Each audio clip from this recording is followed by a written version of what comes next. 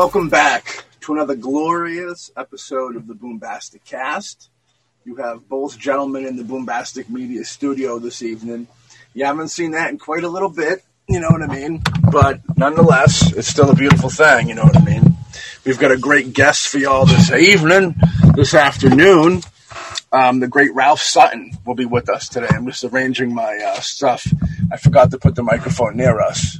So hopefully the audio isn't different from the first part when I started talking to this part. But yes, the great Ralph Sutton, man. Now, some of y'all out there might not know the name immediately, but the presence you may know if you're a big fan of, comedic podcasting. Mr. Sutton is the co-owner, I believe, of Gas Digital, him and Louis J. Gomez of Legion of Skanks and Real Ass Podcast fame. He's stand-up comedian extraordinaire. We got Ralph in here. He does that. He's also a co-host of the SDR show with Big J. Okerson, which is devastatingly great as well. And he's also a co-host on that Good Sugar podcast, which is a good deal. You know what I mean? And, we know about that good sugar. Oh, yeah. Not that nose candy, but, the good and the bad sugar. No, this good sugar can be found in fruit, in case you're wondering. You know what I mean? Watermelon has a lot of sugar, but it's supposedly good sugar. For anybody out there that knows of my diabetic troubles, that I killed off diabetes. Before I killed off diabetes, I had diabetes. Yeah. That's how it goes. Got to have it to kill it, like the vaccine. Yeah, it's all about trying to find the good sugar, and it's like everything. There's the good and the bad, and you got to find ways to bring in the good to make yourself live a longer and healthier life. That's the battle that we all have to fight. That's true. Yeah, that's very true. So with that being said, without any further ado, everybody get ready for the man, the myth, the legend. Welcome to the show, Mr. Ralph Sutton. All righty. So, Ralph, how you doing? I'm doing great. I don't know if we can talk about this. I like doing full disclosure. It is a Sunday when we're taping this. Is that allowed to say? Absolutely. Yeah. And I get a lot of shit, especially from Tim Dillon and Big J, for running and posting my updates. I just did 12 miles yesterday, and I feel fine. Where usually, I've been doing it for about a year and a half. If I run, the next day I feel like shit. But it's great to get to the point where now I did 12 miles and I feel totally fine. And I know Tim and Big J are rolling in their graves hearing me talk about it. But quite literally, possibly. Yeah, in their soon-to-be graves. Soon-to-be graves, yeah, for sure. Well, they are two bigger gentlemen like ourselves over there. It's always the guys that don't look they could last 12 minutes that make fun of my 12 miles. That's what's been happening. I think it's a secret jealousy type thing. You know what I mean? I wish I could run 12 miles, but I can't even take it 12 feet. Well, just so you know, that was me, man. I didn't start until I was 50, and I couldn't run to the end of the block without getting winded. And it took a year of going out every other day for a year, no matter what, through rain, through snow. It was awful. Through 90-degree weather, 18-degree weather, I just never stopped. Shit. Yeah, it's you got to dedicate yourself to it. You know what I mean? Yeah, and I hate it every time. Just so you know, every time I fucking hate it. In my head, I'm like, just go home. It's fucking warm and beautiful in your house. Get out of here. But I still just stick with it. Whatever. Anyway, enough already. Sorry about that. No worries. We love it. Yeah. You know what I mean? I know that. Fun fact that I heard since we're starting from the beginning. You have a twin, which I thought was a fun fact. Yeah, it's very weird. Yeah, we look nothing alike. He's 5'7", I'm 6'5". We were born New Year's Eve, 1969, and I was born 2 minutes before midnight. He was born 2 minutes after midnight, so that put us in different days, different years, different decades. Yeah. And we actually lied on the birth certificate because we would have been in different grades back then. Really? And also being Jewish, we got the extra discount for another dependent in 69 by lying and saying we were both born in 69. Word up. Yeah, that's a very exclusive club you're a part of. I can't imagine there's too many twins that have that situation going down. Right, and I say this, which is weird, is first of all, Jews, not that I'm religious at all, but it's like 10% of the world. 10% of the world is a twin. 10% of the world is over 6'3". 10% of the world is left-handed. I'm all of those things. And a size 15 shoe, less than 10% of the world. I have all those things. There's only one of me. That's about it. Word up. Yeah. Yeah, I'm 6'4". What are you at? 5'7" 5'5". He's a short guy. Yeah. I'm almost 6'6". I'm like 6'5.5". No. So you're one of the few people I can actually say that my friend Matt actually looks up to. Yeah. Yeah, for sure. Yeah, 6'3" is pretty tall. Jay's 6'3". And it's funny, I was thinking about the other day, the Legion of Skanks, one of the bigger podcasts on the network, all three of them are pretty tall dudes. You know, Dave's tall. Lewis is probably the shortest of the three, I think. But they're all over 6 feet. That's rare to have three dudes that are 6 feet plus. It really is. In entertainment, you see a lot of short people. For sure. You know what I mean? Yeah. It's a weird deal. Like usually, because the short people have like upset Napoleon complexes, and it comes out in the form of comedy. Well, that's true. Plus, also being short and on the hefty side, that kind of puts me closer to the comedy roots of the classics like John Belushi and John Candy. I should have been named John, honestly. I think that should have been. It's a 27 club, right? So you passed that already, I imagine. That they all yes. I am the big 4-0, and my body doesn't like me. Yeah. Congratulations on seeing the other side of 30. Yeah. If you don't hold hope to lose the John thing, because if you die without your license, you'll be able to be a John Doe for a little bit.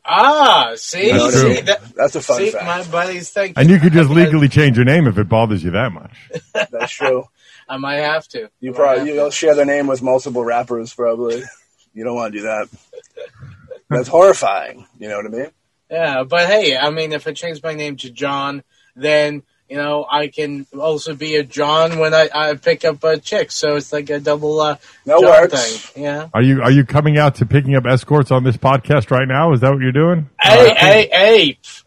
Love is love, man. I mean, the way I see it is you're paying one way or the other. Yeah. If it's a relationship, you're still paying. It's true. My uncle always said that every girl's cash and carry. Exactly. It's true. Yes. One way or the other. Yeah. The only thing is that with prostitutes, I think it's a little bit more on the up and up. It's you paid for a service, you get in the service. But I've had that. Jay will make fun of me because it was well documented on STO that I'd fly girls in once in a while to go spend a weekend, or we'd fly away for somewhere like the Caribbean, and he's like, "Well, the only reason why those girls are doing it is because you're flying them." So it's basically. I was like, Jay, you pay the rent. It's the same fucking thing. Yeah. Christine does. It's the same thing. So you're paying for the dinners. You're paying. It's all the fucking same. It's just different levels of acceptance to it, or whatever you want to say. Yeah, but the big thing here is that if you're flying them out, okay, things go south. I mean, okay, you're out the money for the the hotel room, maybe the caviar or whatever. But if you actually get down and do the paperwork, get married, they get half your shit. Right, that's true okay? too. Yeah. So they make out more if they get you to sign a little piece of paper. Yeah, I don't know the common law marriage rules in New York, but Jay and Christine, I think, have been together, I think, like 10 years. I'm not even sure, 8 or 9. I think 10 is usually where you have the rights to say half your shit's mine. I think that's about right. Yeah. Yeah, you're right. Yeah. So in other words, make sure that you cut out at 9. Yeah, 9 3/4. You got to. When my brother and I lived together, when we were like 24, we bought an apartment together in New York City. And 2 24-year-olds owning an apartment in New York is fucking cool. But you fast forward 15 years later, and you're basically common law married to your brother. There's nothing fucking cool about that. So we sold our apartment right when we were about 39, and he went and moved to Miami, and I stayed here in New York. Word. Nice. Well, speaking of family, your roots in comedy go way back, with your mother. You guys did some research, it seems. That's pretty cool. We try to be professional, you know what I mean, a little bit. Yeah, men after my own heart. Yeah, my mom started in comedy as a nightclub promoter in the early 80s. Like, I think it was like 82, 81, for about almost like 10 years. She did a long time. But she helped define the careers of a lot of people that got huge. Ray Romano, Chris Rock, Mario Cantone, Susie Essman. I mean, even Gilbert Gottfried, Larry David, all these people were playing there pretty regularly. So I was a kid, and it was just cheaper than a babysitter to go sit in the back room and watch these shows that I never knew that, oh my God, look what I'm seeing. I'm seeing, at the time, they weren't fucking comedy royalty, but they all became comedy royalty. In fact, I was in LA, and I heard Ray Romano's voice next to me at a table. So I turned over and I said, hey, I'm sorry to interrupt. My mother's name is Leah Sutton. He's like, oh my God. And we start talking. And that's why Ray ended up doing my podcast last year, was solely because I mentioned my mother's name, which is amazing to me. The gift that keeps on giving. Yeah. And in fact, I was, about 10 years ago, I was at, the Comedy Cellar on a first date. And the girl liked comedies before Gas Digital and that other shit, but we just were at a comedy show and Chris Rock showed up on stage. He was like just trying to work out material for an award show or something. And afterwards I said, she loves Chris Rock, the date I was with. And I said, the comedians usually go upstairs to have a drink after. We could go up and maybe you can meet him because she loved him. So we go upstairs and there's just a bunch of people around him. And I weasel my way in and say, I'm sorry to interrupt. My mother's name is Leah Sutton. And he goes, all right, hold on, everybody. Dude, just sit down. This guy's mom helped me start my career. He signed something for my date. And, we had like a good 2-3 minutes with him. And then we left. And I thought walking out that I felt pretty cool. And then I realized I basically just said to Chris Rock, hey, my mommy knows you. And there's nothing cool about that. Hey, she was like a Mitzi Shore kind of. Yeah, she was a less successful Mitzi Shore on the East Coast, for sure. But, she definitely was. She had a great eye for comedy, for sure. That's great because a lot of mothers don't help their sons get pussy. Yeah, that's true. Yeah, my mom did. To this day, she'll still do that. Hell yeah! Fuck yeah! The gift that keeps on giving. 100%. Did you get a chance to meet Bill Hicks? I got to see him perform a couple times. Yeah, and I did, and him and Otto and George, two like old school, they both would make fun of my brother and I on stage a couple of times because we were kids, sitting in the back. And I remember, I think one of the lines was like, Ralph and Joe, my brother's name is Joe, only do as many drugs as the next guy. If the next guy is, some big drug guy at the time, I forgot who it was. Yeah. And that was it was funny to hear Bill Hicks make jokes about us. And at the time, again, he was kind of a nobody, but, he now is a legend and I got to see him. Just like I got to talk on the phone with Andy Kaufman. Because my mom was friends with Andy Kaufman, and we were, I think I was like 7 or 8, and Taxi was on, so we loved Latka just because it was a funny voice. So he would talk to us as Latka on the phone, and we loved it. We had the director of Friday the 13th Part 6, Tommy McLaughlin, on the show, and he used to do almost like improv stuff. And he said that he met Kaufman way back, and he said he was in this group when Kaufman came out and they were all smoking in the parking lot. And he was telling them, I'm going to try this new thing where I be this lounge singer, but I'm real mean to everybody. And he created Tony Clifton right there. I was like, whoa. Great. That's really cool. He was a unique dude, a very unique dude. How was Andy Kaufman? Because a lot of people probably seen that documentary recently with Jim Carrey where he mashed up, because that's kind of how Kaufman was. He really didn't know who you were dealing with. Right. He just was a sweet Latka voice to me on the phone, but I know my mom was pretty close with him, they would get together. She tells the story the first time she saw him, it was at Catch a Rising Star, which is a comedy club in New York, and he just came out and ate dinner on stage, and that's all he did. There was no jokes or nothing. He did, and she was so fascinated by him. They built a friendship from that, which is pretty wild. Yeah, he lived the gimmick, like Gilbert kind of. I heard Gilbert's voice as his actual voice, and Dice. Right. I think Dice fell into that pretty. Dice became Dice, unfortunately. I mean, Dice was on the network for a little bit, and I love him, but Sacha Baron Cohen probably does it the most effectively, where he is very clearly Sacha Baron Cohen, and then he'll be one of these other characters for a time being. Dice became Dice, and just like Marilyn Manson became Marilyn Manson. Yeah. They lost their own identity, and they became, even what's his name, the actor that everybody does it, Christopher Walken. Christopher Walken became a caricature of himself. He does it even when he talks, he over puts in that affectation because that's what people expect. They've lost their true identity. I think it's it's an old school old busy thing where they're so. That gimmick is everything, like wrestlers, you know what I mean? That gimmick is everything to them. So, they don't break it in front of the fans off of the stage, and that it just eventually, takes over. I know people like that. Yeah. For Dice, Dice was just one character. He did a bunch of characters when he started. And then it just got so popular, that's what it just became Dice. You could even say to a lesser degree, Samuel L. Jackson is Samuel Jackson in every movie. He plays that over-the-top, loud, cursing guy. Yeah. But I'm sure that's not always who he was. I'm sure there was other aspects of his personality. I remember when Samuel L. Jackson was like the nerd in every movie. Yeah, And then then 2000 hit or whatever, and he was just like the ultimate badass. Yeah, it is. But now he's just that caricature. I don't know what it is, but it's funny because I love Dice was one of my favorite comedians of all time, and then my ex-girlfriend dated Marilyn Manson before I dated her, so he used to call the house, and we saw it over the course, even during our time frame, because she dated him before he was like super popular. But as he got super popular, he just became more wacky and more wacky and more wacky. With Manson, what do you think it is? Like yes men all around him, as well as feeding. There's got to be like something more than just feeding the gimmick. You know what I mean? We had the guitarist who passed away, and his name is escaping me right now, but one of the original Spooky Kids was on the show, and he said he knew it was over when he came into the studio one day and referred to him as Brian. And he said, why are you calling me Brian? I'm Marilyn Manson. It's like, no, you're not. You're fucking Brian. But you're stage. And he's like, all right, this is it. And he knew he was going to get let go. Yeah. He went to Hollywood. Yeah. What are you going to do? What are you going to do?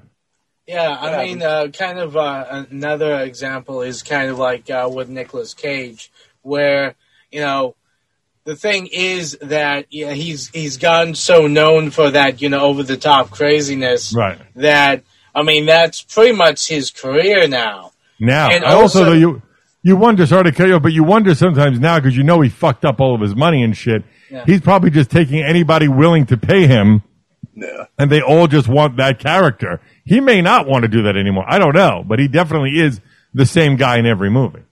Yeah. The thing is, one thing I will give Nick Cage credit for. Yeah.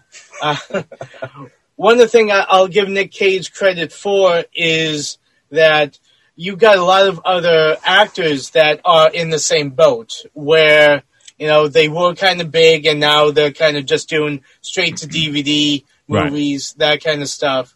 But Nick Cage at least still seems like he's having fun or trying to do something. You have those like Bruce Willis that, Bruce Willis, I don't know what the fuck is going on there. I don't know, but I can't watch a Bruce Willis movie now because every time I watch him, it looks like he's trying so hard not to do a good job. I don't know. Maybe it's just me. Maybe I'm looking too much into it. But he looks so bored in every single thing he does. And you hear that classic story from Kevin Smith that hated Bruce Willis. So he could just be an asshole. I don't know. But the last 2 or 3 Bruce Willis movies were unwatchable. At least like with Nick, you got Pig was supposed to be incredible. I didn't see it. And then there's the horror one he did. Was it like Maria or Molly or something? I forgot what it was called. Mandy is supposed to be great. So, at least his movies are getting some critical acclaim. Yeah. But, I think a big thing with Nick Cage is that when he gets a job, I get the impression that he tries to throw himself into it, whether, he loves the material or not. Another perfect example is Robert Lasardo.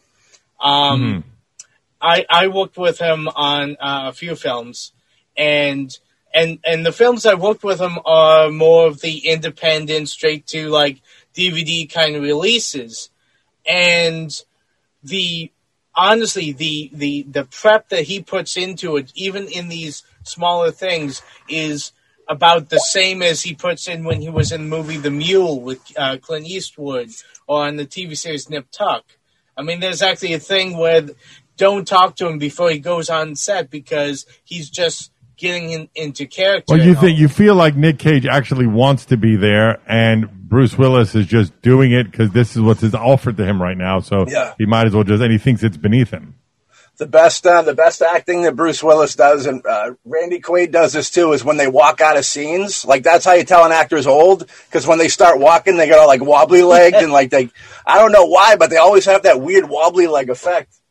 Like there's that Quaid commercial where he's like pushing some type of medicine, and like at the end he like walks to the end of like a fence and he turns around. He's like, you see him from the chest up. He's like he was in the 80s, you know what I mean? And then he walks away and it's like his legs are made out of like toothpicks. He's like, oh, that's funny. Maybe he just was standing there for so long and he's old. He can't stand up for too long. A lot of just stand up and wait. You know what I mean? I think Ralph was right when he was talking about that. Whatever you get offered, though, because George Lucas has a famous story about how he didn't want to always make those Star Wars movies, but whenever he had something he wanted to do, they'd be like, "Nah, I would rather have a Star Wars movie." You know what I mean? Yeah. We just had Adam Sulkin on SDR, who is the showrunner and producer, EP of Family Guy for the last 13 years, and he got to show the Family Guy Blue Harvest episode, the first Star Wars, to George Lucas 3 months before it came out at Skywalker, whatever it's called, Ranch, just to see his reaction to make sure everything was okay before they released it. And he said that he just fucking laughed the whole hour. Like, he loved every single bit of it, and he said it was like the greatest moment of his life. Yeah. Nice. That's cool. That's a cool moment. Yeah. I mean, it's funny. That's one of the things that, a lot of people say different things about George Lucas. I've never met him, so I can't give any actual, opinion on it. But one thing I'll always appreciate about George Lucas over a lot of others who have been, that create their own franchise, a lot of them are if you do a parody or if you do a fan film or you do something like that, they're like, "Oh, we're going to shut this down," or "You can't do this. Right. How dare you?" But I mean, even George Lucas actually forget the name of it, but there's an entire awards show for fan films of Star Wars. Wow, I didn't know that. That's cool. Yeah, and he'll go to them.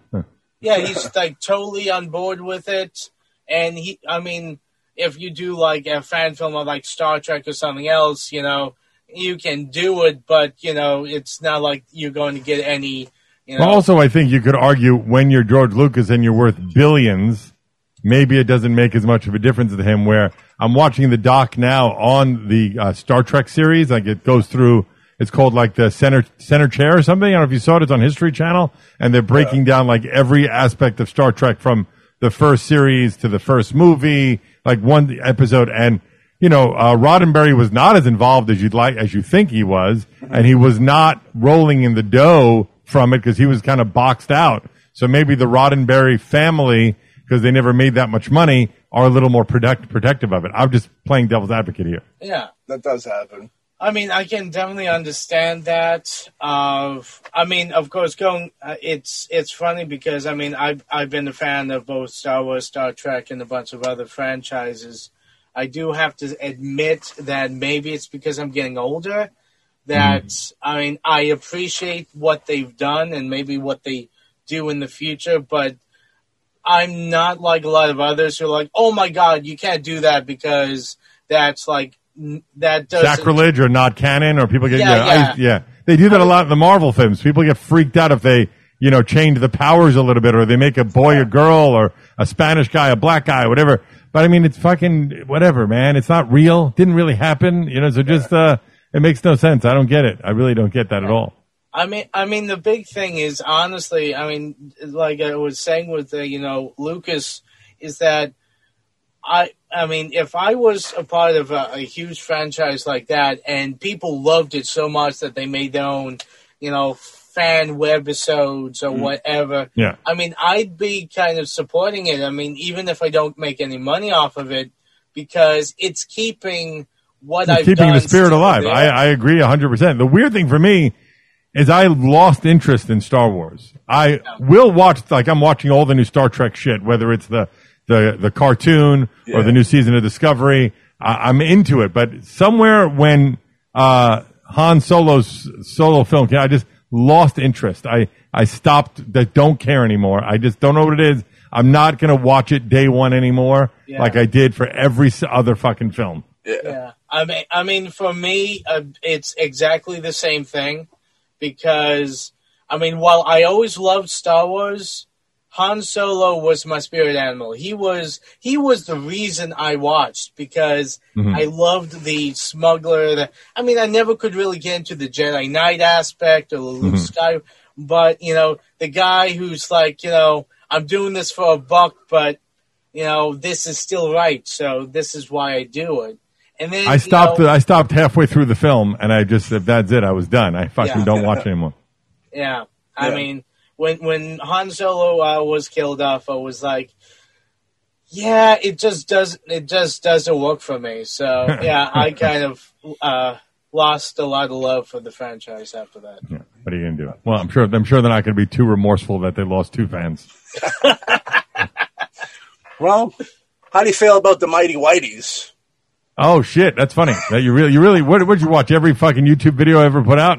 Woo! So when we were kids, I had a very weird upbringing. I grew up in Brooklyn, as you probably know already, and I went to a private elementary school. Only had 100 kids in it from 1st to 7th grade. So my graduating class was 5 people. 2 of them were my brother and I. It was just a really sheltered. There were 2 black kids in the school. I think 1 Asian kid. Like, it wasn't the real world. Yeah. And then we were going to high school. My parents wanted to put us in a private high school, and my brother was like, no, we want to go to like a fucking normal high school with normal kids. So we went from a school from 1st to 7th grade that had 100 kids to a high school that had 4,000 kids. And it was a real cultural shock. Holy shit, we're here. And the first week was a welcoming freshman event, and there was breakdancing. And I had never seen it before. I was 13. My brother and I were like, what the fuck are we watching? And we became obsessed with breakdancing, where we would practice every day. We would live, like, we would go try and make money in the streets. Every day we would practice and practice and practice. It was so popular in Brooklyn that they had a breakdancing, like, free time in the school where you could just, apply to it. And for 2 hours there during the day, you'd get an hour. In those 2 hours, you could just go practice and nobody cared, right? And we got good enough that we were we would do battles, and we were in a movie. Crush Groove, right? Crush Groove. But only 4 of us were white that were good enough that they would let us breakdance with the black and Spanish kids, and they called us the Mighty Whiteys, and that was our nickname from like 13 to 15 while I was obsessed with breakdancing. Yeah. I mean, I think rock and roll is pretty synonymous with you right now, but back then you were like a hip hop. I had short hair, the fat lace sneakers, the track suits, totally ridiculous, but I loved it. All I cared about was as soon as school was over, we'd go home and start practicing. That's all I fucking cared about. Nothing, girls didn't matter. Nothing mattered. Just getting those moves down was all it was hours of training every fucking day of practicing and trying to get better. For what reason, I have no fucking idea. We loved it. It was so much fun for us. Were you more addicted to the craft of like doing the dance, or did you the hip hop music itself? You were a big fan. Both. I was obsessed with all of it. In fact, I was on a hip hop show. I forgot who it was not that long ago, but they were amazed at my old school hip hop knowledge. I grew up around it. I was 82, 83, 84. That's when it all started. Yeah. So I was very not only well aware, but deeply ensconced in hip hop back then. I fucking loved it. My best friend, one of my best friends to this day, was my friend back then, right? He was 1 year or 2 years older than me, and he was a rock and roll dude. Long blonde hair. We became friends in computer class, right? And he constantly tried to get me into rock music. And I fucking hated it. He only got me on Led Zeppelin's Kashmir because it has that beat that a lot of hip-hop songs were using. That in a Billy Squier song and an Aerosmith song, the beats were taken for hip-hop. And that kind of got me a little bit more into rock and roll back then. And then I became obsessed with rock and roll when I realized I was getting a haircut one day, and this gay guy that was cutting my hair said, "You would look a lot better with long hair." I said, I'll try it. I've never gotten laid yet, so all my friends had sex. Let me grow my hair. So I let my hair grow at like 15, 16. And then when I started, my first year of college, 17, I had longish hair, and a girl hit on me, and I couldn't believe it. I was like, what the fuck? A girl actually is hitting on me. I couldn't believe it. So I got more and more into rock, really just at the time, because it was a great way to meet chicks, and then ended up really falling in love with the music. Yeah, I've always heard having that long hair in that time was literally like saying, I want to fuck, and people just came to you and it like, was me so too. easy, dude. It was crazy. I would walk into clubs. I'd walk into a rock club, and a girl would just grab my arm and start making out with me. It was a wild time in that time. That shit just doesn't exist anymore. Shit. Before we get off of the hip hop thing, did you enjoy like the crossovers of like Beastie Boys and Run DMC, Rick Rubin, that stuff? That was my first concert. Was Run DMC Beastie Boys. So to get Run DMC, I know we had DMC on the show twice. I had a rap battle, which was so fucking embarrassing, but with DMC judging us. But yeah, I mean, I was obsessed with that shit. I met one of the Beastie Boys once. When I was working at this company here in New York called Juice Press, and all he did was complain about the music, which kind of annoyed me. Like, that's not what I want to deal with right now. But, I was obsessed with all that shit, for sure. Yeah. Fuck yeah. Yeah, it's a great crossover with Aerosmith, too. You know what I mean? That one was wild. Yeah. I didn't know who Aerosmith was when that fucking song came out with the Run DMC. And I remember watching the video for Walk This Way. I'm like, who the fuck is this maniac with the long hair and what's going on? It seemed so dangerous to me. At the time, I would say hip hop which is funny now, hip hop was safe and rock was more dangerous, because as hip hop was emerging, most of the lyrics of early hip hop was like, I'm better than you, I got more cars, I can spend more money. It wasn't really anything dangerous, but rock seemed fucking dangerous at the time. Yeah. Aerosmith's local to us. They're like a couple towns over from us. Mm-hmm. Steven Tyler he's a weird dude. I met him at Walmart. Like one Christmas, he came in. I thought he was an old lady. He looks like an old grandmother now. Dude, it was horrifying. The guy came in. He had like a handler with him with like a green goatee, and like the sideburns were red. Who I later found out. I think he's a musician in his own right. That's like highly respected. He's a brother, part of a brother group. Oh, really? And, yeah. And I seen him, and he caught my eye, and I was like, what is this? Because he's an older dude. We don't typically see a lot of older dudes all colored out, you know what I mean? And then there's a little old lady behind him, and I was like, oh. And then everybody's crowding around him. I'm like, oh, that's Steven Tyler, dude. That's so funny. So when I was doing my radio show, I forgot what year this was about, but he put out, this is after the Aerosmith album, he put out a solo book of autobiography, right? And his manager at the time, I was friends with. I never met Steven, but I don't know the exact story. All I know, I was told, Steven likes your voice. Can you record his book before it comes out into a microphone so he can hear how it sounds? Which is weird. I don't know why. They were offering me not a lot of money, but I was like, well, I get to read Steven Tyler's fucking autobiography before it comes out, and all I got to do is read it into it. I'll fucking do that, So they sent me the money. They sent me like the loose paper of the book, and I read the first couple of chapters and it was, and I'm sorry if Steven listens to this, I apologize.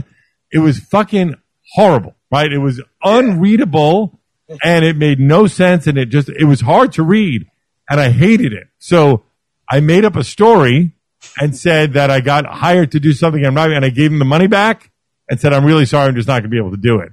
But it was fucking an abortion of a biography. It didn't sell well either. I believe it, dude. Yeah, when I met him, he was on too much medicine the day I met him, I remember, and he was all fucking, he couldn't even talk. He was so fucked up. He was just like ushered. It was like they were ushered. People were like taking pictures of him, I met Joe Perry once or twice and interviewed him once, but never met Steven. Yeah. Someday. I'm surprised he's still going. They were doing some heavy drugs. Yeah, well, I think that the older generation was a lot tougher. That is what it is. Yeah. So you brought up the rock show, the tour bus. Yeah. Yeah. Go ahead, I'm sorry. I was going to say, how'd that kind of come about? So I was a strip club DJ for a long time. I did that for like 14 years. And before that, I was running rock clubs in New York City, back in like 90, 91, something like that. And then around 91, 92, when rock changed and grunge became big, all the rock clubs in New York started closing because it wasn't sex, drugs, and rock and roll anymore. It was stare at your shoes and do heroin and stay home. It wasn't a party vibe anymore. So all the rock clubs started closing. At the time, all the strippers would come to my rock nights because they all wanted to fuck the rock stars. So I became friendly with all the strippers, right? Yeah. And then when that sort of thing was happening and I didn't know what the fuck I was going to do next, one of the managers at a big strip club in New York called Scores said, dude, you know all the girls already anyway. You have all the music anyway. Why don't you come audition to be a DJ at Scores? I go, all right, fine. I ended up getting a job at Scores. I did that for like 12, 13 years. I don't even know how fucking long I was a strip club DJ. But towards the end of it all, I may be doing it like 8 or 9 years or something. I'm in Jersey now at a club called Lace, and the day shift guy, I come in and I hear a new voice, and the day shift guy has this fucking great voice, good personality on the mic, but I could tell he had no idea what the fuck he was doing. Like, it seemed like it was his first day in a strip club. Yeah. So I go in and talk to him, and it turns out he was a radio guy that just moved up from Georgia, got a job at radio, and was doing this for extra money. So I said, I'll make you a deal right now. I will teach you how to make money in this business. You get me a audition or interview at the radio station. And he said, sure, we'll do that. Happened. I ended up getting hired at the radio station, doing overnights one night a week for $6 an hour. It was 2 hours away from my house, but I just wanted to do radio. I did that for about 3 or 4 months, the midnight to 6 a.m. shift, Saturday to Sunday. And I was working in a restaurant at the time, too. I was managing a restaurant. So I'd leave at 6 in the morning and drive 2 hours to the restaurant and then start my shift at 8 in the morning and work all day. It was fucking horrible. Oof. But I really wanted to do radio. So about 4 or 5, maybe I did 5 shifts, 8 shifts. I don't know how many it was. I pitched the idea of a 80s rock show. At the time, nobody was playing 80s rock on the radio. But when I played it at the strip club, people would freak out when Guns N' Roses came on, when AC/DC came on, because there was no YouTube or Spotify where you could just hear what you want. You only heard the radio. So it was like, holy shit, I grew up to this song. Oh my God, So I pitched the idea. I talked the guy that I got the job from, the DJ from the station, I was from the strip club, to do it with me. And we started Sunday nights, 10 to midnight in 1999, doing a 2-hour rock radio show. Fast forward 6 months later, we're on the biggest rock station in New Jersey. Fast forward 6 months after that, we're syndicated on about 5 stations. And then a few years later, 10, 20, 40, we got up to about 100 stations. And I did that for 14 years of running a rock show, eventually just from this room. But for the first 8 or 9 years, it was at the rock station, New Jersey, called WDHA. And you put in a lot of legwork, too. Didn't you travel around to try and get you guys in other places? We got a syndication deal, and I thought at the time, like Howard Stern, you get syndicated, you become a billionaire. Yeah. I didn't know that there's a difference between being syndicated and being syndicatable. We were syndicatable, but why would anybody take a show hosted by some fucking idiot they never heard of? Yeah. So we were up on a satellite, but nobody was pulling it down, right? That's what happened. So one Saturday at the end of the show ended at midnight. Me and my co-host drove to Miami on a Saturday night got there about Sunday night. Took about 22 hours of straight driving. On the way down, we were just turning the radio knob, listening for anybody playing anything rock and roll. AC/DC, Guns N' Roses, Kiss, Motley Crue. We wrote down what station and what town we were in. We got to Miami, spent 3 days making every call possible, set up about 7 or 8 meetings, and then drove our way back up and met with 7 or 8 stations and came back with 5 stations in a week just in time for the following Saturday to do our show that week. And now we were on 6 stations, including the one we were broadcasting from. Got it done in a week. And I called my syndication company and said, what the fuck is wrong with you guys? I don't even know what I'm doing. Yeah. And I got us 5 stations in a week. You've got nothing in 6 months. What are you doing wrong? So I ended up firing them and doing everything on my own, doing the ad sales. Then we had to deliver the show on CD on our own. And I built my own CD recorders. It was fucking ridiculous. But, when there's a will, there's a way. You fucking figure it out. Part of the hustling spirit in you got you to where you're at today, man. It's very got an underground rap hustle to it. Like ICP did that, Master P did that. They just kind of hit the road and paved their own way, which I always respect the hell out of course. Yeah, and also that's what it is, that face-to-face contact with people. They're like, these guys seem like nice dudes. We'll fucking take their show. When I had to build our CD duplicator, because the satellite was no longer available to us because we weren't a big company, so we switched to not being live but delivering on CD. To build a CD duplicator in 2004, it was $12,000 to buy one, a 1 to 8 CD recorder. I didn't have fucking $12,000. I found online blueprints for building a CD recorder, and it cost me $800. And I just had to burn the software into the CD recorder and set it up a certain way, and I got it working. And that's how we serviced all of our stations for the next 10 years. And then when I let the show go, eventually we switched to digital, so we didn't have to do that anymore. But when I did that, I sold that CD recorder for $1,000 10 years later. I made $200. Word up. Nice. That's the way to do it. That's a good Jew right there. You brought up going to the restaurant earlier. I know you managed or ran a restaurant for like 4 years, right? I went to cooking school. So when I started the restaurant, I wanted to learn every aspect of it. I didn't want to just be a manager. It's like, you do this, you do that. So I spent a week as a busboy. I spent a week as a runner. I spent a week as the bartender, the waiter, whatever. And then I took non-matriculated classes at a cooking school for about a year while I was there so that I could also speak to the chef and understand at least the same. I'm not going to be at his level, but have some basic understanding of how to do everything. And it was a great classes where you did one week of all knife skills, 1 week of learning how to do the way they taught it at that school, which was smart, was each week you learned a method, whether it was basting, broiling, sauteing, sous videing, whatever it was. And you spent the whole week doing that one style of cooking because there's only a finite way to cook things.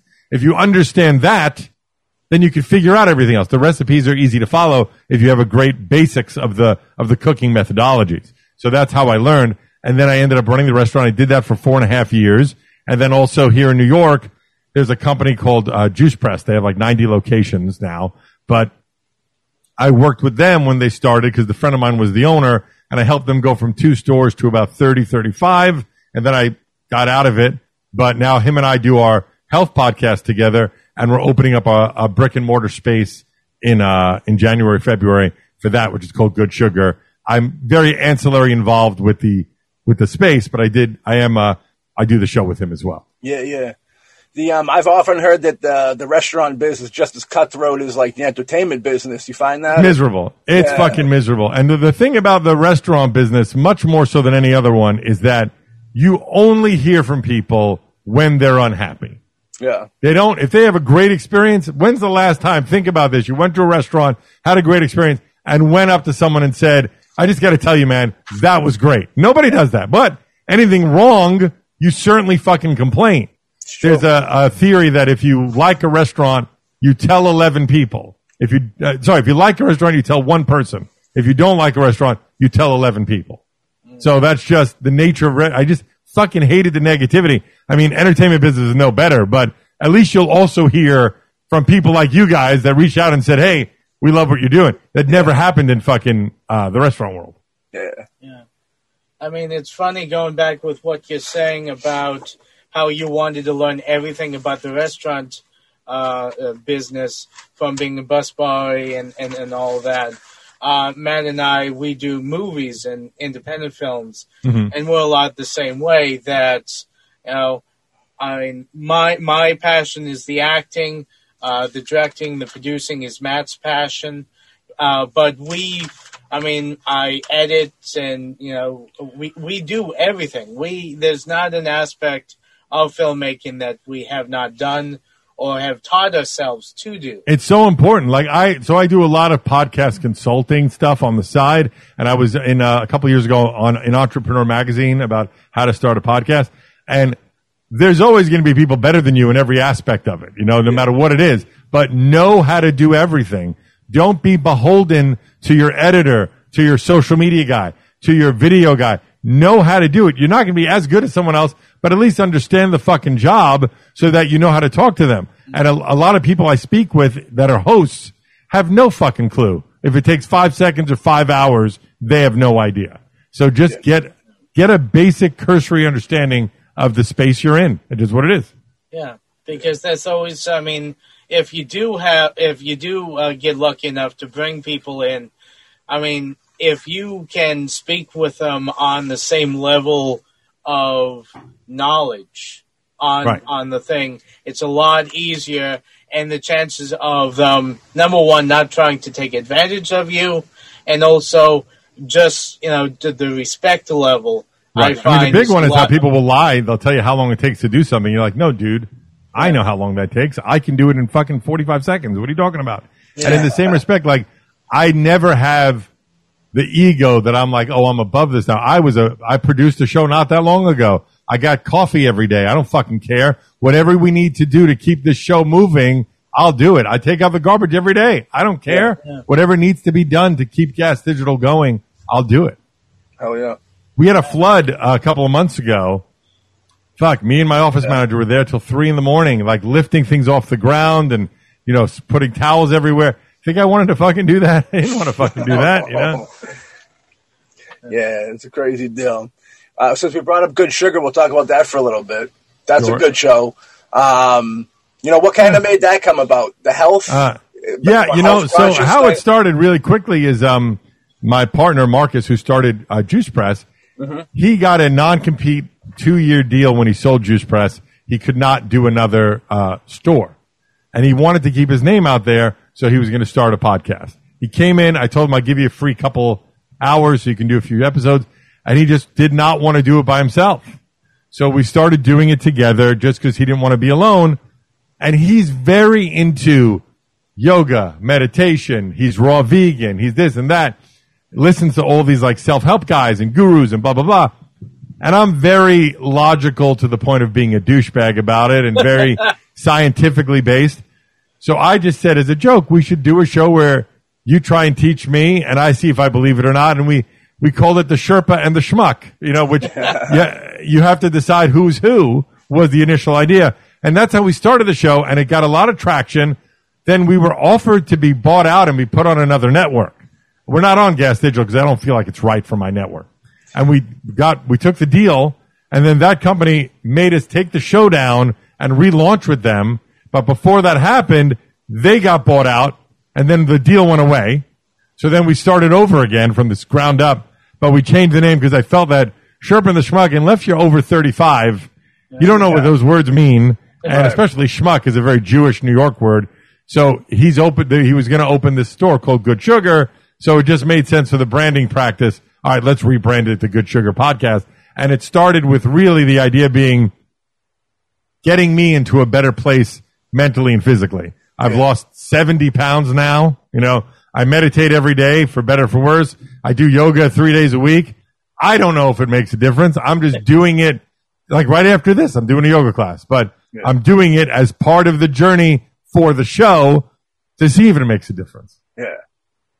Yeah, it's a good show. Everybody should check it out. It's a positive. It's an important show, you know what I mean?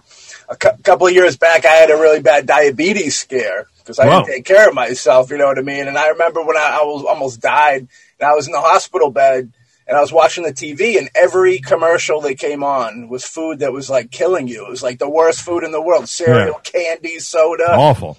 And you look at it like, wow, like, this is all stuff nobody should be eating. You know what I mean? Yeah, I mean, that's the problem in American diets is that really, nobody can argue the closer you are to the food source, the better. Yeah. No processed food, no packaged food. It's not easy because it's so fucking cheap to get a bag of chips or go to McDonald's. It's a quarter of the price. And it's right there, and it's ready in 30 seconds. Right. So I'll always, like today, I fucked up. I had fucking 4 cookies this morning for no reason, and not even like healthy cookies. I just fucking had cookies. I was walking home and like, I'll take 4 of those fucking cookies, and I shoved them in my mouth. So the thing is, don't dwell on the mistakes. Just say, fuck it, I fucked up, and now move forward. There's a great book called Atomic Habits where they say, everybody fucks up once. But if you fuck up 2, 3, 4 times in a row, then you're creating a new habit for yourself. So don't do that. Just bounce back. So right after like this, I'm going to do yoga. I'm going to do my Peloton, and I'm going to try and purge that fuck up that I did this morning to make myself feel a little bit better. And the truth is, for all of us, it's just fucking baby steps. That I wrote this stupid book. I not even really wrote, but I put it out last year called The 100% Guide to Weight Loss and Fitness. It's just 2 pages. Eat less, work out more. That's it. And the truth is, that'll work for everybody, whatever that is for you. If you're doing no push-ups, do 1. If you're eating a 10-ounce steak every day, eat an 8-ounce steak every day. Don't change your life that much, but 6 months from now, there's going to be a quantifiable difference. Yeah, I mean, I lost almost 140 pounds. Wow, congratulations. Yeah, thank you, sir. And it was mainly portion size and walking more. And, I drink a lot of water. I try to make sure I drink a lot of water. That's big. Absolutely. Yeah. And it's like once you get it, it's difficult, but once you get in, like, getting the routine of it, like you do start to lose it pretty quickly. Right. And then also, by the way, nothing on earth feels better than the second you're done working out. Yeah. The second I finish that run, the second I finish that gym thing, that elation of, well, I just fucking did that, there's no better sense of accomplishment. I really like yesterday, not to bring it up again, but got up at like 5:36 in the morning, ran with my cousin 12 miles at 7, took a little over 2 hours, came home, did laundry, did the dishes, cleaned the house, made myself breakfast, sat down, and now it's like 10 a.m. maybe, and I think to myself, my brother's not even up yet. Yeah. You know, I fucking did all that. I don't need to do shit the rest of the day, and that's not even 10 a.m. Most of them, you know, Jay doesn't get up till 11:30. I fucking did all that shit, and I have the whole day ahead of me. It's a great fucking feeling, and it really is. Like, sometimes I'm actually sitting in my bed or couch or whatever, laughing. I'm like, I fucking did. I don't have to fucking do anything. It's great. Yeah. I know you said you worked at some classic, legendary clubs like L'Amour's in Brooklyn, which is like, I hear about people getting stabbed there back in the day and all types of crazy madness. What was that environment like back in that time? Yeah, well, it was weird because there was a time when it was like a nice area. Then it got really bad, but the club was always safe, but just, you know, outside the club was not safe. And then there was a time where it just was bad, you know, so it depends on the years you were going. The first time I was there, I think it was like 86, 87, something like that. And I saw, I don't know how well you know 80s rock, but there's a woman by the name of Dora Pesh, and her band is called Warlock. And I saw the first Warlock show in the United States just by chance. Yeah. Right? We went in there, and I became friends with her over the years. So it was crazy to have that. But I got to see that. She was like this gorgeous blonde German rock chick. It was great. And that was it was a very unique time. Iron Maiden there played under a fake name once, and Queensryche's first show opening for Metallica was there. And, you know, so I saw a lot of great shit there, but we ran it for about 6 months. I was running it, you know, when we did one night a week there. For a while, I was doing like 4 nights a week at 4 different clubs, which was in the rock world, Limelight and L'Amour and World Stage Upstate and a club in Brooklyn called Christopher's. And we were just doing a night at each one. And it was fun. I mean, that was when, you know, I was getting laid all the time. I had long hair and I was young and strong and felt great. You know, it was a great time. You think there was more trouble in the strip clubs than the regular clubs, or? So I told my dad this a long time ago because he used to always worry about me at the strip clubs because they thought it was like, you know, drugs. I said, Dad, there's more fucking drugs and more prostitution at the restaurant than there ever was in strip clubs or rock clubs. Interesting. I would walk into the restaurant at 8 in the morning, go to the bathroom. The bathroom had a glass shelf. I could run my finger through the dust left over from the cocaine that was done in that, you know, and all of the fucking, not all of them, but we had these gorgeous hostesses. They were getting paid for left and right, you know, like there's famous celebrities that fucked a few of them. And, you know, it was just a crazy time. It was far more decadent and debaucherous because all the cops expected it to happen in strip clubs. So they watched those places like hawks. They send in, you know, undercover cops and shit, but no one expected it at a restaurant. So it was fucking crazy. It was far worse at the restaurant. Yeah, I can imagine that. Yeah, we did a film called DJ Stan the Man, and the DJ that we kind of casted for the role used to DJ at strip clubs and used to tell us horror stories and get like blowjobs at the booth. Oh, I would do that all the time. Crazy shit. Yeah. My record once was I had sex with 5 different girls in the same night at the strip club separately, where they would come in the booth. I'd have sex with them. They'd leave, and half hour later, an hour later, another girl would come in, and I'd be talking on the mic while I was fucking girls in the booth. It was ridiculous. Damn. Man, sounds like he's got my dream job. He had it. Well, it wasn't. No, it was when you're 22, 23, it's a dream job. It's hard to keep up with now. Yeah. Not only that, it's like there's a lot of negativity in strip clubs, right? There's a lot of drugs, a lot of misery.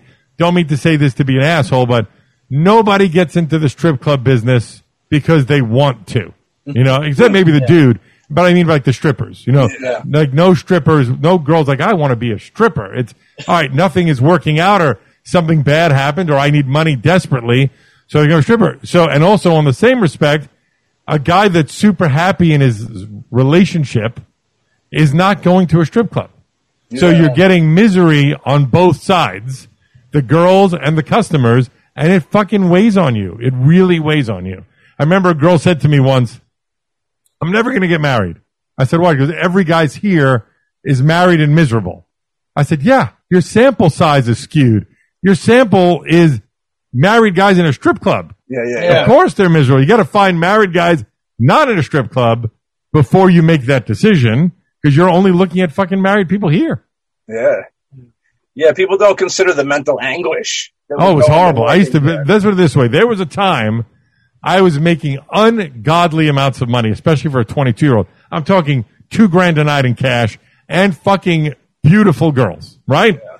But getting dressed and holding back tears for having to go work another 12-hour shift at a strip club. I fucking hated it. There was a point where I was so goddamn miserable, I did not want to be there. I would give up anything, but my thought was, where am I going to go where I can make $2,000 in a night? Yeah. Like, I have to stay here.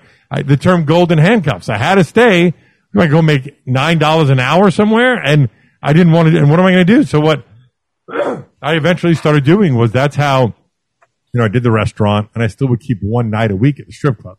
And then when the radio job came, which was great about it, was that having that one night a week in the strip club made it okay to take a $6 an hour job, because I had that $1,500 coming in one night a week. So I used the strip club to pivot my life into a better direction. Yeah.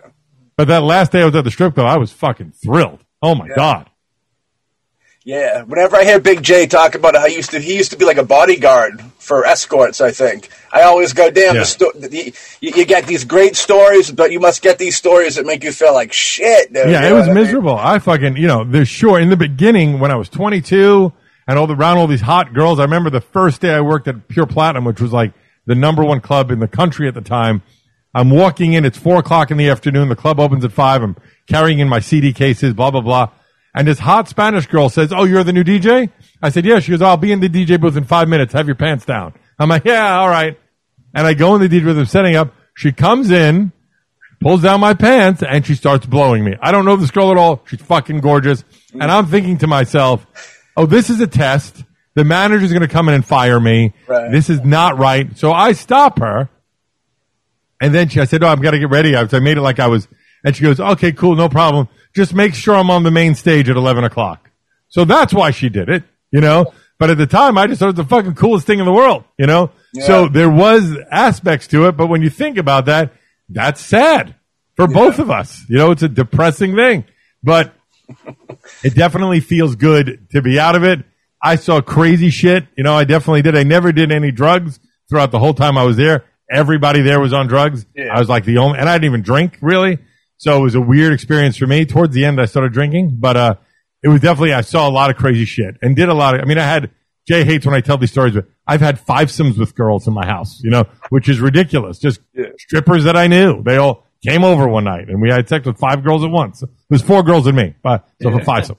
And it's happened more than once. It was crazy. But, the truth is, at the time, the bad definitely outweighed the good. Yeah. Yeah. You think, like with the strippers and escorts, do you think that they're easier or harder because money is so much connected to sex with them? What do you think? When you are in the world with them, it's fucking much easier. So I am on their team. I'm part of their world. So it's much, much easier. As an outsider coming in, their guard will be up. But as the DJ, I was their friend. I was the guy that was with them through this. I was going to help them make money, So I was definitely, I didn't know how to hit on a woman because from 22 to 34, 33, something like that. It was like 12 years, whatever it was. I never had to hit on women. Women would just come into the DJ booth. I started talking to them. I'd get their number. We'd end up having sex. Like it was so easy. Yeah. And I didn't know, of course, not with every girl, but it certainly happened relatively easily. And I did not understand when I left that world, oh, you have to actually talk to girls? I didn't fucking know that. I had to relearn my whole game at 33 years old. Yeah. Quite a game, though. Quite a game. Yeah, well, I'm 40 and I have yet to find my game. So, It's out there. It's still out there, bud. Well, the thing is that I tell her, you find your strengths and you play it. You guys work in fucking movies. You know how many girls are going to fucking love that? Yeah. Just like Jay will not talk to a girl unless she sees him on stage because he knows that's his fucking superpower. Yeah. So it's finding your strengths. You guys work in movies. That's like the number one aphrodisiac for every hot girl on the planet. Well, our budgetary wise. Yeah. But there's a little Doesn't difference. matter. It doesn't fucking matter, Well, dude. That's He actually put out a true. movie. He's actually right, because I've seen some incredibly beautiful women with ogre guys. Yeah, it doesn't Because matter. of I tell you, film, yeah. I do well with women, and I'm not attractive. I just throw out to every fucking girl. What's the big deal? If you get a no, you're in the same place you was before you asked. You're not fucking them. What's the difference? It's true. Now, how did like the Shiprocked and like the Motorhead cruise situation? 'Cause I know that's where you met Big J doing that, right? I think. No, well, how I met Big J, I was doing my radio show. Yeah. And my co-host quit, right? I knew he was going to quit. He got a full-time job in radio at the same station. They offered it to the two of us. I didn't want it. He wanted it. He left the show. And I did a summer of co-hosts trying to find who would be a good co-host on the show. Yeah. And one of them was a comic friend of mine named Craig Gass. And we became friendly. He's the one who became famous on Howard Stern for doing the Gene Voices. Simmons voice and a bunch of other voices. And then we went to I'm probably fucking up a little bit of the details because it's so long ago, but we went to like a Poison concert together. And after the show, we're hanging out backstage, and we took like one or two of the guys from Warrant and Cinderella into the city, and we all went to see a comedy show.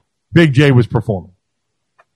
And either Big J recognized one of the guys from Cinderella, or Big J was wearing a Cinderella t-shirt. I don't remember exactly. It's like 12 years ago now, maybe more. But I'm like, oh, this guy's funny, and he likes rock and roll. Like, he should come on one week. So he came on like a week or two later, and then we became friendly. And I would say we're casual friends for like 3 years, where every once in a while he'd ask me for concert tickets. Every once in a while I'd bump into him at a show. Maybe he got me tickets for a comedy show once, but that was our relationship. And then through my radio show, they asked me to host Shiprocked, right? And it's a little more involved than that, but that's enough of the story there, right? Yeah. And so after like the third year, they decided to expand to a full ship. And they asked me, do you know any like rock and roll comedians that would go over? And I was like, yeah, I know a guy that would be awesome. And I had them get in touch with Big J. Big J comes on. They put us both on hosting a couple of events together, and we just made each other laugh, and he was telling me, oh, I started this podcast. It's called Legion of Skanks. We're making some money. We're getting some following. Maybe you and I could do a podcast together.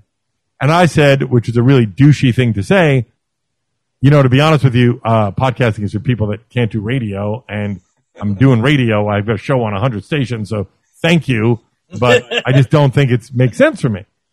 That year goes by, and I start reading all about how podcasting is the new thing, and there was a couple other signs in the universe that told me, oh, podcasting is where you need to be. So that next year, he's on the boat again, and I'm on the boat again. And I said, I would be down to do a podcast together. Let's do a podcast together. And then we decided we're going to do it, and afterwards, we get back, and he goes, well, what are we going to call it? And about a year or two prior, I was offered, as I told you, that's where that summer of co-hosting was like 2-3 years prior. I was going to do a morning show, and the morning show was going to be called Sex, Drugs, and Rock and Roll. And the idea was I was going to go out at night, party, and whoever was still with me at 5 a.m. was going to come do a radio show with me. I like that. Girls, guys, whatever. I figured I could do it for a year. It would get a lot of press, and it would be a wild show to do. And I had the logo made, I had the URL taken, I was ready to do it, and then the money they offered was so bad. I'm like, well, I'm not fucking giving up my life for a year for that. I'm making almost that much on the radio show that's once a week. I'm not going to do that. So all that material was sitting on my hard drive. So Jay emailed me and said, what are we going to call it? And I sent them back the logo that we use. And he goes, that's it. We're in. Let's do it. And that's how the show started. It's a great show. That's how I first stumbled into you. Was through SDR. Okay. You know what through I mean? Legion first or through SDR first? SDR first. Oh, wow. That's rare. Yeah.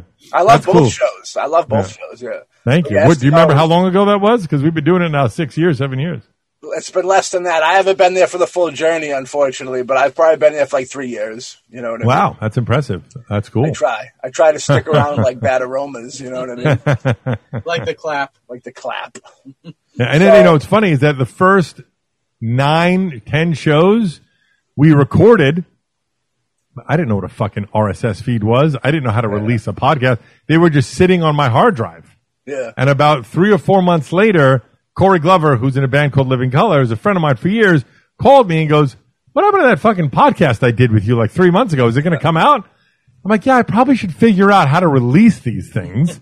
So I joined the Reddit forum. I joined a couple of like websites. Now it's much easier. But 6-7 years ago, you had to create your RSS feed. You had to find a hosting. Like now you could just download Anchor and get it up and running. Yeah. But I just spent a week figuring it all out and released like 9 episodes at once and just started the show that way. Yeah. Yeah, did you meet Louis J. Gomez through Big J or just through? Yeah, so Louis and Dave came on Shiprocked, I think 1 year apart. I think Dave 1 year, Louis the next year, as openers for Jay on Shiprocked. Yeah. And then Legion obviously started to get somewhat big, and Rap and SDR, I think Rap started first, but around the same time, give or take a year. Legion's about 3 years older. Right. Yeah. I think Legion is 10 years old, Rap is like 8 years old, and STR is like 6.5 years old. Right. But him and I would talk a lot and share stories on how to promote your podcast. And like, oh, this worked for me. Oh, this worked for me. Oh, we should. And we just shared stories all the time. And originally, we were going to open up a nightclub, but it was going to be a podcast nightclub. That was the idea. Yeah. But it was so a comedy club that was geared towards podcasting. But we just couldn't find a place that financially made sense because it's so expensive to get a liquor license for the right space, to fill out a whole studio. So then we pivoted and said, let's just, I was doing radio. I had a syndicated radio show where you take 50 small stations, 100 small stations, you put them together, you have 250,000 listeners. So I said, why don't we take 4 or 5 small shows like ours, put them together, and then you get a decent amount of listeners. And so when we launched, I think we had 4 shows and 10,000 listeners a week combined, I think, roughly. And now, I don't know where we're at exactly, but it's 20-something shows and a few million listeners a week or something like that. I'm not exactly sure. It, dude. Yeah, it's pretty wild. But it's been, 5 years. Yeah, we'll shout out Rap Real Ass Podcast. Yeah. And, Michael Bisping's show, which is BYM, Believe You Me. We're launching, as we're taping this, Aaron Berg, who's a comic, is going to launch on the network. And Zach Wilde from Ozzy's band is starting his podcast on the network in January. So I'm excited about that. Those will be our 2 newest shows. I'm excited for him, and I love the network. I think that network, Gas Digital, is the best network for comedy going, I feel. I appreciate it. Just our fucking website sucks, but that's it. It's people do not understand how difficult the back end is and how expensive the back end is. I got an email a couple months ago like, how come on YouTube you can do this, but on Gas Digital you can't?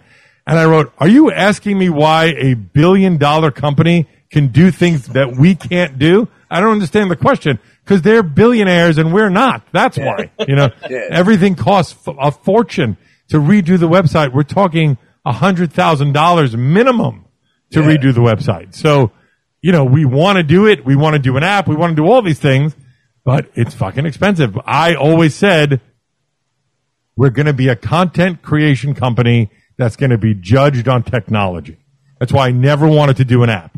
It was a fucking pain in the ass. We wasted a fortune, but no, whatever it is. So I hate that people get mad. And I know I'm the one that's trying to fix it night and day, but there's just limitations when you are, for better or for worse, we're a mom and pop company. We're owned by 2 people. Right. Yeah, it's a crazy thing. It's like the fans are a blessing and a curse sometimes because they love you, but the curse is they love you so much that when it's not there, they get upset. Oh, yeah. I mean, I can't believe there's some people that have stuck with us for the entire ride. How they've stayed subscribers, I don't know. It's amazing because we've had so many fucking problems. These days, now it's just everything kind of works, but it's just not a great experience. Yeah. I would love to just rebuild. The only way to do it is to rebuild from the ground up. The problem is we haven't figured out a way to do it yet where everybody wouldn't have to resubscribe. And that's a fucking disaster to ask everybody to resubscribe. So until we can figure out how to avoid that, it doesn't make sense yet. And I'm sure we'll figure it out. It's just a matter of time. I know you worked on VH1 Classics and VH1, I think, top 40 worst metal songs, I think. Yeah, I was like a talking head for like 3 or 4 different shows where, and I was so excited. Like when I first went, again, not that I'm a comic, but I wrote jokes for every show, every song, right? thinking that, I have this great line for this, I have this great line for that. And when I got there, that's not how they do it. They've already figured out the joke, and they just want you to add to it. So, like, that's why their shows aren't really on anymore, but it would be like 4 or 5 people that had slight variations of the same joke. And that was because it was very constructed that way. Like, you don't need to come in with a fucking creative concept because they figured it out already. So that wasn't as fun as I thought it would be. You're just basically regurgitating what they tell you to say. You know, maybe put your little spin on it. But again, those shows don't exist anymore. And then I was a VJ on VH1 Classic, maybe 6-8 months, right? But the weirdest thing happened. It was me and Eddie Trunk, right? Who's another rock guy. Yeah. I would do week 1. He would do week 2. I would do week 3. He would do week 4. And they didn't have a lot of budget. The way we would do it is you'd show up on a Monday, you would tape 8 hours, and then the following week, you were on all week. So it looked like you were there all day. They paid you for 1 day. That's how they did it, right? Yeah. And I made the biggest mistake in my life, which was a hard lesson to learn. I got a big lump in my throat and found out it was precancerous, and I needed to have surgery, right? And the surgery, they said, we need to do this now. So, all right, I did the mistake of calling them because I was going to tape in 2 weeks. I just taped, and I was going to get that surgery. And I said, listen, I don't know how long this recovery is going to take. So you may want to have me skip the next one just so that you're covered. I don't want to leave you next Monday. I can't come in, or I come in and I can't record. And they said, don't worry, your job's safe with us. Okay. They ended up, Eddie goes in the next week. He goes, well, where's Ralph? He's not here. Well, why don't you just hire me full time then? And that's what happened. Put him in a trunk. You know what I mean? Yeah, well, he hated me for a long time. He still does. Yeah. I've tried to break bread. They did that show called That Metal Show, right? Yeah. And I'm friends with Don Jameson, who I just did his show a couple weeks ago, and I'm friends with Jim Florentine. I would love the three of them to come in and do SDR, and we could tell the story of why he hates me so much, and let's talk it out. But he won't do it. He won't do it. He's afraid. It's just weird. He's also more popular than me. You know, he's still on TV, I think. I don't know. I don't follow his career. But his radio show... Say again? Yeah, no one. But watches TV anymore. To me, it's like, you know, you at the time you won. You know, you're doing better. Let's talk about it. Talk about how you destroyed me. I don't fucking care. Let's talk about it. You won't do it. He's afraid, man. He's scared. Maybe. I don't know. Or he doesn't care. One or the other. Oh, he cares. He cares. I think everybody cares. They just don't want you to know. Yeah. Maybe. So that's a scare. You got a pre-cancer lump in your throat. And did you smoke cigarettes? I know you said you didn't do drugs and drinking. Nothing. Yeah, was so weird because like literally in the course of 6 months, that's why I don't know if you can see, like my neck hangs down a lot more than it should because I had surgery right there and it just fucked up the musculature under my throat. And it was weird because it got like exponentially bigger in the course of 6 months.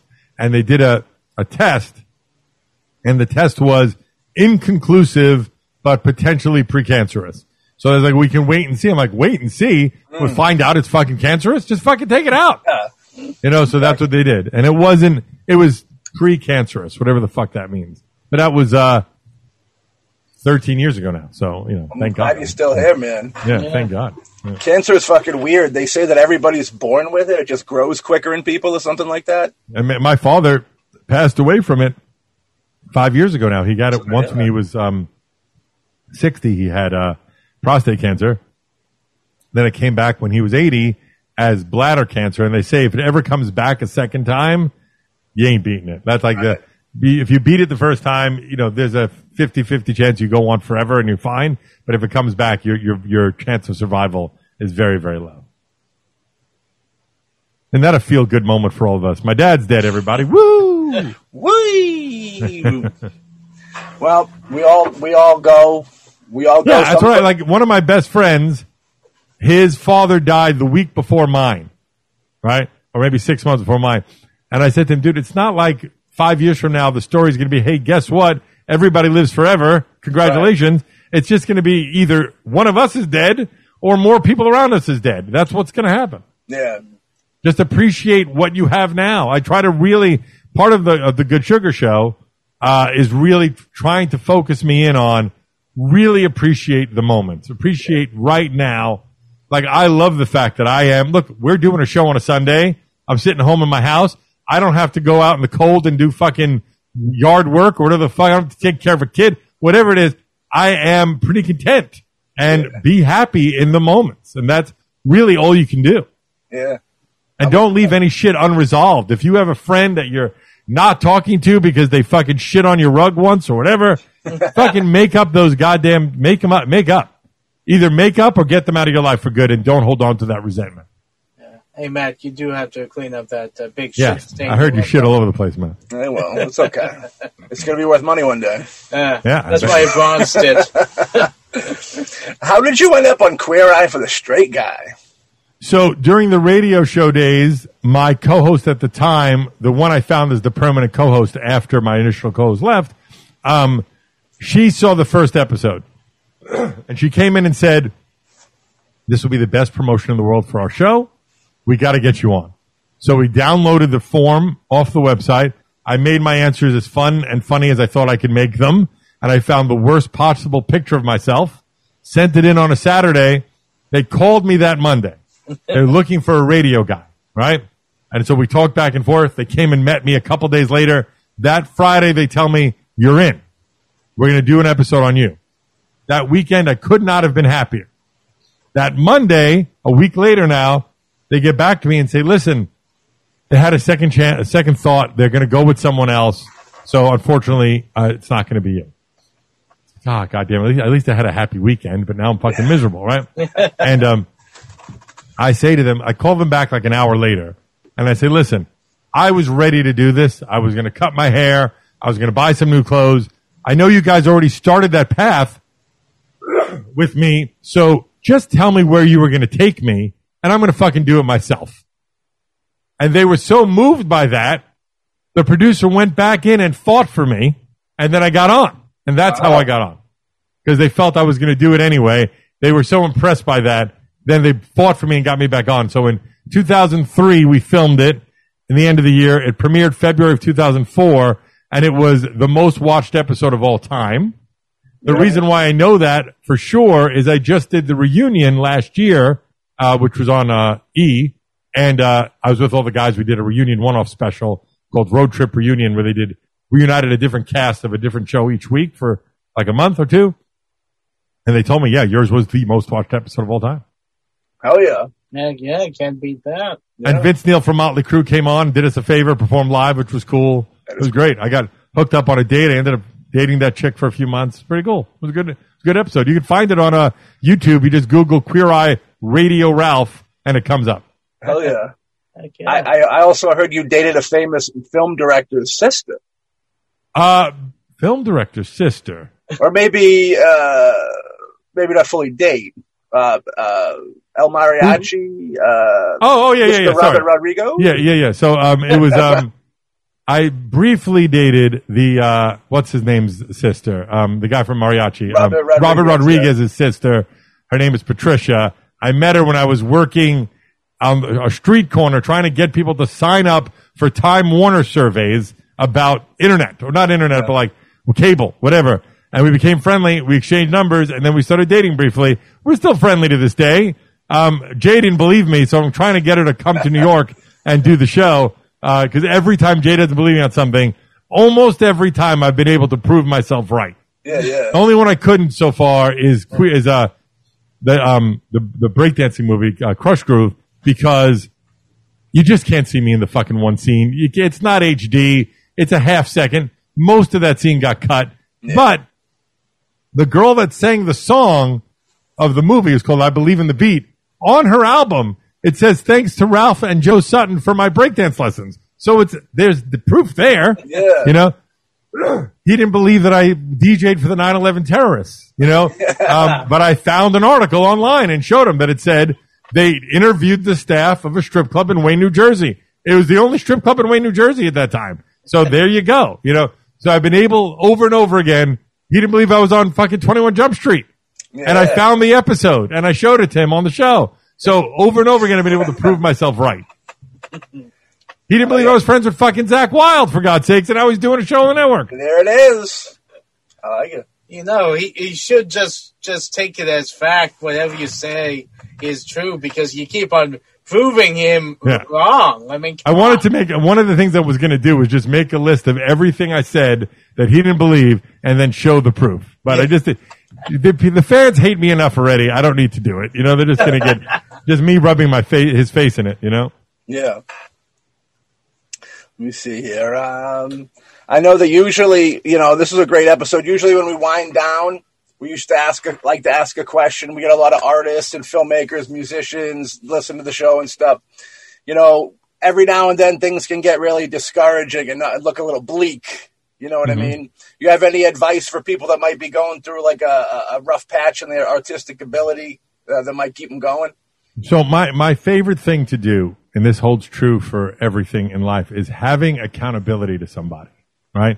Finding someone in your life that you can talk to, even if it's like a casual thing where you update them, they update you, and your brain will eventually start feeling like, oh, I need to do that, or else they're going to think I'm slacking, So for me, that's what's made the biggest difference in my life is we are social creatures. We want to have friends. We want to have people around us.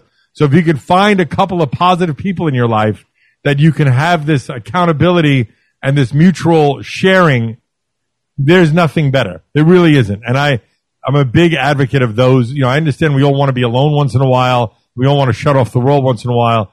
But having someone that you can be accountable to about just existing, like I share my runs with 6 people. They all share theirs with me.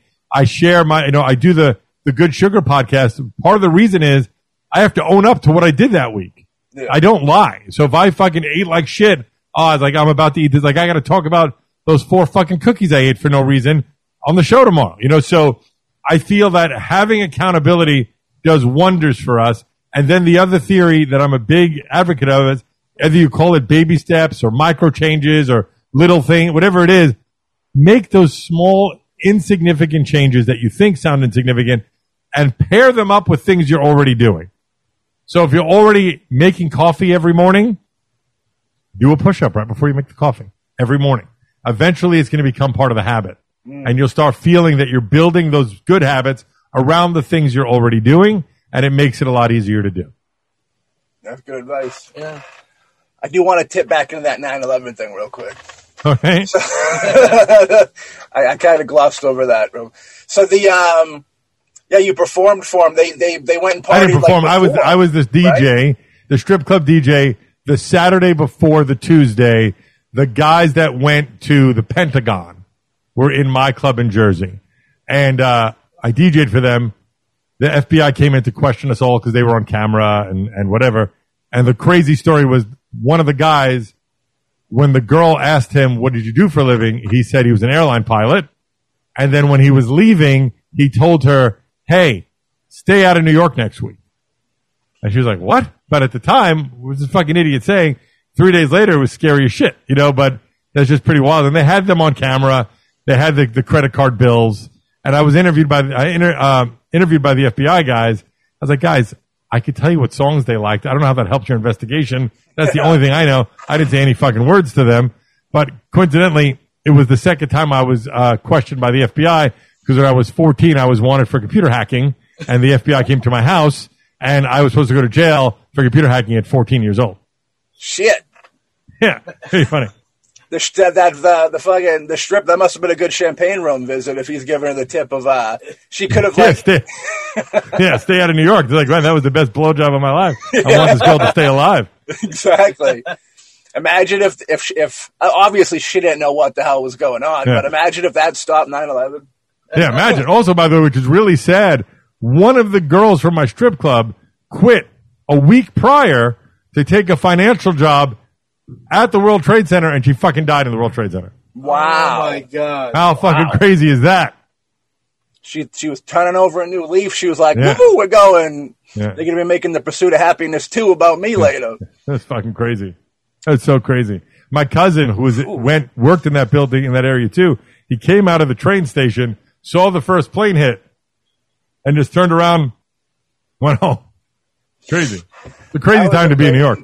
Yeah, that was fucking wild. Yeah, you've been in New York your whole life, right? For the most part. I mean, I've been to about 60 countries. I travel a lot, but I've lived in the city. This has been my permanent residence my whole life. Do you remember where you were when 9/11 happened? Oh, yeah. My mom woke me up because she called to say, are you guys okay? Because I was on 38th Street. I could see the World Trade Center out of my south-facing window, but it was kind of far away, but I could see it. And my mother called us when the first plane hit, and I went to go look out the window, and we saw the second plane hit from the window. Pretty crazy. That is crazy. Yeah. Pretty wild. And then the crazy thing was, my girlfriend was with me at the time, and she had two girlfriends in town that stayed in my apartment that night because they all went out, and they were going to go home the next day. They ended up living in my fucking apartment for a month because nobody could go anywhere. It was horrible. Yeah. Dude, they were hot, and we were having foursomes. It would have been great, but none of that happened. There was amazing to celebrate that day, unfortunately. In hacking, the hacking thing, I looked into that a little bit. I heard about you changed around some fun things, like a phone bill, I think you said. Yeah, we used to do stupid shit like that. That's how we did. We also, what's funny is that, again, you got to go, this is back 84, 85 maybe. There was no internet, right? There was what they call bulletin boards, where you dial up one place and only one person could be connected at a time. Somehow my brother and I found a guy in Europe that we were friends with, and we would send him games that were only available in the United States, and he would send us games that are only available in Europe, and then we would crack them, and then we would get exclusive, like, holy shit, these guys shared games that nobody else had, and we were so stupid. All these crackers had cool names like Kilroy and Charlotte. One guy was Humphrey, Magician. All these. We called ourselves the Sutton Brothers, which is our fucking name. We just didn't even think about it, that it was illegal. I don't know what the fuck we were thinking. But we got caught on something stupid. It wasn't even about that. We got caught on something. My father got a lawyer. We got off. Nothing ever bad happened. But for a while, we were scared shit. But yeah, we used to do things like change our friends' grades, change our phone bill. It was a lot easier back then, If you transferred Squid Games, they would have killed you. Yeah. And still to this day, like the computer I'm talking to you on, I built this computer. I still like to do that shit, That's why I have an Android, not an iPhone. I like the open architecture of it. Yeah. Better man than me in many ways, and that's one of them right there. Dang.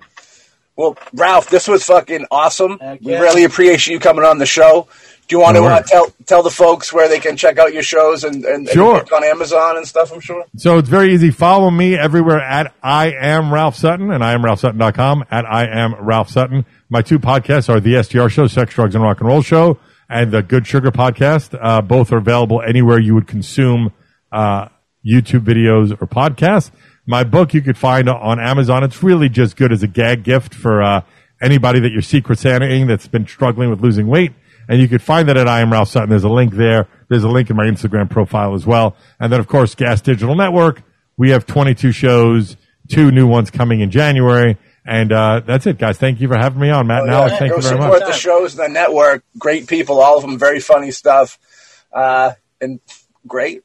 Well, thanks again. Thanks again. Thank you, guys. Thanks for having me. Hey, anytime. We'd love to have you on again sometime. You know what I mean? Wait, I'll give you my little mini-me to say goodbye. Hold on a second. Here we go. And hold on. There's me. I like it. Gelatin. I'm digging it. All right. Thanks, guys. All right. Have a good Peace. Sunday. See you too, later. guys. Take care, man. Bye. Bye. And, ladies and gentlemen, that was the great Ralph Sutton. Again, we thank him for coming on the show. I know we're big fans of Gas Digital. SDR Show, great. Good Sugar, great. You know what I mean? There's a lot of other shit. The Legion of Skanks on that network is fucking ridiculously great. Real Ass Podcast with our boy fucking Zach Amico. Yeah. This guy got to act with him in the last Trauma movie. And we kind of known Zach throughout the little independent underground acting community for years now because he's been working with Trauma for a while. So that was great. That was boombastically, castically fantastic. Where if you enjoyed this, you should go watch and listen wherever you heard it, whether it be the Boombastic Media YouTube page where you can see our video interviews, or you go on, Spotify or Apple, wherever you listen to podcasts, and check out Boombastic Cast there. And you want to support, we got Boombastic Streaming at Patreon. You get a bunch of cool perks for y'all out there. And definitely, we thank y'all for listening. And we'll catch y'all on the next episode of the Boombastic Cast. Peace. really? All your fingers?